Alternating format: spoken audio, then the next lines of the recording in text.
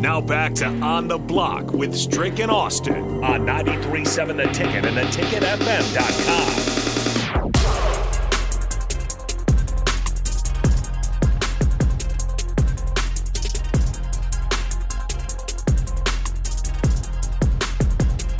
We're back on the block. Austin Norman and Eric Strickland with you here for another half an hour or so. Strick, I want to go to the text line here. I got a really interesting text from 5816 who says, similar to the last time Nebraska basketball made the NCAA tournament, you return some of your top guys, including Teran Petaway, Siobhan Shields, and Walter Pitchford, your three leading scorers. Preseason top 25 team that didn't even make the NIT. That team that went 19-13 made the NCAA tournament in the 2014 season, turned around and ended up going 13-18, only 5-13 in the Big Ten. I get it, no one from those teams are on this team, but that's an example, Strick, of the last time Nebraska was in this position, just how little was actually guaranteed to that team. That's it. I mean, that's exactly how it is. You can never take for granted time. You can never take for granted opportunity. The opportunity is now. Whatever the opportunity that sits in front of you, it's nothing to be wasted or waited upon. It's to basically take it by the hand. Like I use the analogy of whenever I speak to young men and women or go and speak at camps or whatever the case may be, and I talk about my NBA career, there's some things that they don't know. One, they don't understand and know that I wasn't drafted, so it wasn't gifted unto me, given unto me. Second round wasn't even in my career. Mm-hmm. So when I talk about it, I talk about being in a position, being in a place, and it's like having a crack in a door. You know what I mean? So you're in one place, you're either on the outside, you're either in a room, but there's a crack in the door, so you can only peek into the next room. You don't know what's behind the door. You don't know, if it's barricaded. You don't know what's in the room. You don't know if it's furnished. There's a lot of unknowns about just being able to peek. All you can just see is just a little bit what's inside the door. And with that, that's what opportunity's like. It's like just having that crack. What are you going to do with it? Are you going to allow the door to shut? Are you going to allow somebody to push it closed? Or are you going to kick that thing in so that it gives you access to everything that's on the inside of it? That's what it was like for me. It was like I'm sitting there with this opportunity. It's a cracked door. What am I going to do with that opportunity, that moment, that time? Am I going to turn and walk away? Am I going to just give up? But I kicked the door in and was able to walk into the next room, which was obviously for me the NBA. And that's what I'm talking about now with these guys. It's sitting, as we said to the texter that just came in, it's right there in front of you. Mm-hmm. It was the same thing for the football team. It's right there in front of you. Baseball could say the same thing, where they went to the Big Ten championship, going to their World Series, have a lot of what they had coming back, pitching and some veteran leadership, had a lot of that coming back, and then, fall off the wagon. So it's never promised, it's never gifted, and you gotta do what you need to do with it right there in that moment. Well, we're on Husker baseball. It did come out not too long ago that starting third baseman Josh Overbeek will be out for a few weeks. He has a broken finger of some sort, and don't know which finger it is, but starting third baseman for the Huskers, Josh Overbeek, out with injuries. Played through it this weekend, decided to have surgery on it, so he'll be out for at least 3 weeks. They'll reevaluate after that. But back on the college basketball front here, Strick, we saw the NCAA Tournament Selection Committee unveil its current top 16 seeds. We'll go through them in batches of 4 here real quick, starting with the 1 seeds. In the Midwest, Purdue as the overall number 1 seed. The number 2 1 seed is UConn. In the East, you have Houston in the South and Arizona in the West. Is Purdue good enough, Strick, to earn that number 1 overall seed? They're going to be tested a couple of more times, so it's very possible that they may fall possibly as low as 4, if not 5, depending on how many hiccups that they have. You know, those hiccups are always frustrating. Mm-hmm. They sure are. UConn sitting at that second 1 seed is interesting to me. They're last year's national champion, and it's been a long time since we've had a repeat champion. It's been, 15, 20 years, I think, since college basketball has seen a team go back-to-back. Strick, UConn lost Tristan Newton, it lost Adama Sanogo, but teams that are playing UConn say that this year's team is somehow better than last year's team, which is kind of scary to think about because we didn't talk a lot about UConn, but they were kind of there waiting in the weeds, just waiting for their moment. They make their run with a pretty nice path to the national championship game, but their record is better at this point. Klingon seems back and healthy. If UConn is better this year than they were last year, they are a legitimate threat to have to become a repeat champion in college basketball. Do I think it happens? No. But Strick, I don't think we're talking enough about how good UConn is right now. Yeah, UConn is they're very good, man. They're very good. I mean, like I said, they look like men among boys. Mm-hmm.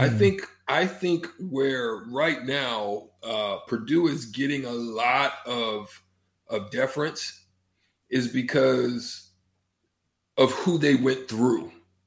Right? Maui. Gonzaga, 11th in the country. Tennessee, 7th in the country. Right there's 2 top 10 teams in Marquette at 4. Then, not only that, they also beat Arizona. Mm-hmm. They also beat Arizona. They beat Alabama. Yeah. You see what I'm saying? Mm-hmm. So just that whole gauntlet right there alone beat Illinois as a top 10 team. And then they also beat when Wisconsin was a top 10 team. So you're looking at just their resume alone. Now, who they got left, big loss. They get to come home and redeem themselves. Bad Michigan team, tough Michigan State, but guess where they get them? At home. And they don't have literally the size, I think. They're just going to have to scrap and hope that their guard play overwhelms. But then they got Illinois and then a hungry Wisconsin. So they got a tough gauntlet. This is why I'm saying it's not given that they're going to be a number 1 overall seed. They've got their last 3 games alone are going to be, tough to run through. But showing their resume, they've done that. They've been through it. They've done it. The issue is consistency, and this is where I think UConn is different in that they've consistently, from night in, night out, in one of the toughest conferences, got the job done. That's for sure. The third number 1 seed. Well, their test is going to come also with this next one with Creighton. Yes, that's going to be their next test. It's going to be a tough one for them. Yep, tonight in Omaha.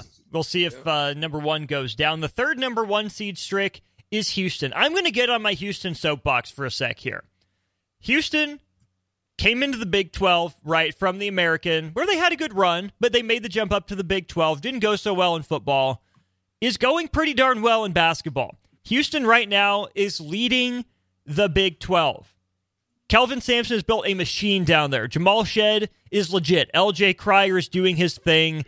They're like they defend like Virginia did in its heyday under Tony Bennett, but they actually have dudes that can break you down and score. Right, they're not as prone to those big scoring lapses. Number 1 in the net, number 1 at KenPom, number 3 overall. Houston, Strick, is a team I've been on the last few years. I thought they were going to make deeper runs than they did. I thought Houston should have been a Final Four team last year. I think they got tripped up by Miami is who it was. But Houston is absolutely legit. And we had a question on the text line about the 4th number 1 seed, Arizona. 3994 says they're going to be the first 1 seed to be eliminated. Arizona is a great regular season team right now. They absolutely are. Their resume is better than Carolina's, who's the top 2 seed. They have better wins. Their losses, really only one I would consider a bad loss, a weird one at Stanford. Otherwise, it's to 1 point in double overtime against Florida Atlantic, who's still, in the conversation. It was, they lost to Purdue, like you mentioned. They lost at Washington State, who's a bubble team probably playing its way in. But Arizona is starting to run into the same questions that Purdue is. You rack up wins in the regular season, you're clearly talented, but you're always missing something in March. Last year they lost to Princeton, and it didn't look pretty. So yeah, Arizona absolutely deserves a number 1 seed right now, but Strick, I think they're kind of having the same questions asked about them as Purdue is. Yeah, I agree with you. Real quick, going back to Houston. Houston's got a tough stretch. Yes, they were able to get through Iowa State. Tough win, 8-point win there. But they've got to go to Baylor. They've got to go to a Baylor team that's kind of hovering just outside the top 10. Then they'll get Cincinnati at home. But then they got to go on the road and face Oklahoma, which can be a challenge to go into Norman and get a win. And then they finish it off with what's going to tell you everything, and that's against Kansas. Yep. So I think when you're looking at that situation, it could be a potential flip-flop where if Arizona continues to hold firm, they'll probably move up into the 3. If Houston falters in any way in Baylor or Kansas, they're going to drop, and they'll probably switch places with Kansas. That would make sense to me. Yeah. The 2 seeds right now are Carolina, Tennessee, Marquette, and Kansas. I've been slightly disappointed by Marquette. In Strick, on the low, Kansas has 5 losses. Plenty of opportunities left on the schedule, but this hasn't been a vintage dominant, Kansas season. They've won at home. They've struggled on the road. We see that. Tennessee, I think, is a team to keep an eye on. You get down to the 3 seeds. You have Alabama, Baylor, Iowa State, both as 3s. And this is where I'm going to get on another soapbox for a second. Duke is the last 3 seed, according to the committee. In Stricky, I ain't buying. I don't see that, which maybe I'm too close to the situation. Maybe, I'm just down on this Duke team compared to other ones. But when I saw the committee put Duke at a 3 seed, I was shocked. Auburn probably, has a better resume, is probably more deserving than Duke at this point. Illinois and Duke are probably comparable. San Diego State, I think, is getting a little bit of a bump from last season. And Wisconsin would have been, probably a 2, if not a 3, before their recent losing streak. So I think Duke's the benefactor of that. But Strick, if you tell me that right now, as of this weekend, Duke is a 3 seed. They lost to Arizona by 5. They went on the road and lost to Arkansas. They've lost a couple other games when some starters were out.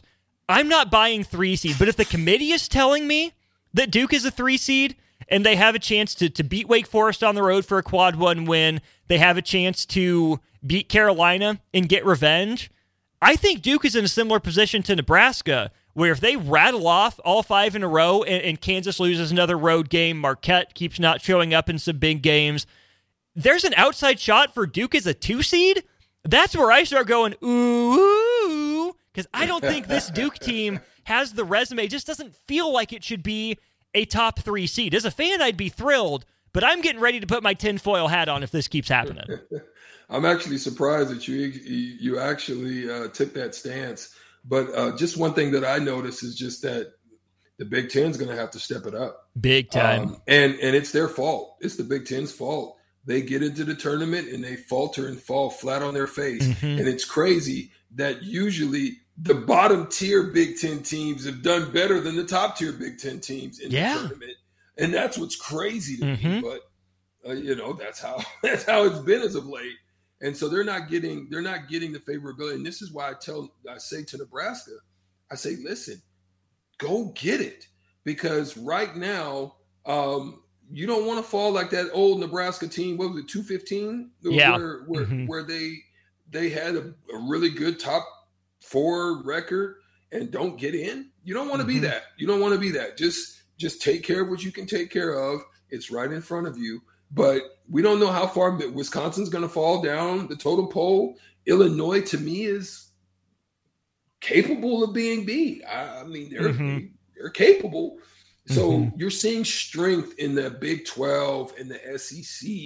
And shout out to Alabama, Latrell Wrightsell Jr. Yeah. He showed up as one of the top transfers as far as true percentage in shooting. And shout out to him and what they're doing at Alabama, because I can tell you this: no one thought that Alabama would be in the top 2 of the SEC at the end of the day, especially the way that they started 1-5 against top 20 opponents, and then all of a sudden, boom, just started clicking at the right time. They sure did. Going back to our conversation last segment, another transfer to root against is a homegrown kid, Hunter Salas in Wake Forest, on the bubble with Nebraska right now. Root against the Demon Deacons if you're a Nebraska guy. Here's the thing. Hunter's going to get drafted this year. He's declaring he's going to get himself a nice payday. He's going to do it, Stricky. He's going to capitalize on the hype, whether he should or not. Right, but I think you may be surprised. like where Hunter's strength is, one, he's a great 3-and-D addition. I think you're probably looking at Hunter in the second round. I don't envision him unless he goes and he tests super well and just has a killer breakout moment. I don't see Hunter at this point being a lottery pick, could fall late. But I could see him definitely going in the second round. But the second round these days is a great place for you to be. You know, obviously Trey fell into this. Bryce fell into the second round. Guys that you think, he reminds me a lot of Bryce. You know, with his ability, except he plays a lot better defense. So it's really going to depend on the need. You probably think he will declare. I personally don't think he should. I don't know if his mom and family are listening. I think he should just go ahead and stay one more year, completely dominate the ACC, and then I think he could probably creep into that lottery discussion. But I don't think this year is the year he's ready for that one. But I could be wrong. No, I agree with you. That's where I said I think he's declaring. I think he's going to try to capitalize on the hype. But I'm with you. Stay another year. Make all ACC first team. Try to be player of the year. A couple things from the text line here. John in Cortland says, you cannot cheer against a team with a kid from Nebraska on it. Shame. Hey, guess what? I cheer against Wisconsin all the time. Sorry, Chucky. No. They're in conflict, right? I will always root for Nebraska basketball over a kid from Nebraska, right? I think that's just the fairest way to say it. And then here's this trick from the Virginia Pirate. Says, explain to me how Wisconsin got the 4 seed initially, whereas Nebraska is somewhere between a 9 and 11. It makes no sense comparing schedules. Here's the thing. People were high on Wisconsin coming into the year. They were decently highly ranked. They had a good run in the NIT last year, so they got a little bit of that bump. Wisconsin has been better than Nebraska, right? Not recently. They're on a bit of a backslide, but Wisconsin lost to Tennessee, lost to Providence early, right? That's a 2 seed, and then probably a bubble team as well. You lose those games, but then after that, you dominate Virginia, who was ranked in the top 25 at the time and is a bubble team now. You beat them by 25. You beat a probable tournament team in SMU by 8 points, so you win your multi-team event there right about Thanksgiving week, so that's a couple feathers in the cap. You get Marquette to come to the Kohl Center, and you beat them, right? That was just off of Marquette losing to Purdue, but people were still high on them because of how that game went. So you beat Marquette by double digits, 75-64. You take control early first half, and you roll from there. You beat Michigan State on the road, again, when they were down, but the metrics still loved them. So you go to East Lansing, beat Michigan State. That's always tough. Loss against Arizona, but you went on the road, so you get rewarded for having some gumption for doing that. You beat Nebraska. You sweep Michigan State. You get them a second time, just a few weeks ago. Hang tight against Purdue at the Kohl Center again. And yes, Wisconsin's on a skid right now. But what Wisconsin did last season kind of propelled them higher than I thought they should have been. In Strick, they did rattle off, 2, 3, 4 weeks in a row there where Wisconsin looked like a top 5 team in the country. I don't think they were ever that good, but they looked like it for a while, and I think they deserve a 4 for now. Yeah, they had a good stretch, and they have a chance to codify. But I think when you look at their schedule, they have one of the toughest ones coming down the stretch. They do. So it could work to their benefit, but it could also work to their detriment. And this is where the trouble of scheduling and those situations could work against you because, Michigan. Wisconsin still has to. They still have Illinois and Purdue on their schedule, so it could propel them up to a 3 seed potentially if they run the gamut.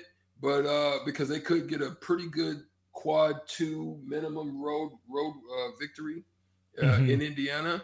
And but the 2 against Illinois and Purdue could propel them. They absolutely could. It's been a fun show. We got one segment to go. We saved that for the crossover with Old School. Jay Foreman in the building. We'll wrap it up with him next. Everybody in your crew identifies as either Big Mac Burger, McNuggets, or McCrispy Sandwich. But you're the Filet-O-Fish Sandwich all day. That crispy fish, that savory tartar sauce, that melty cheese, that pillowy bun. Yeah, you get it.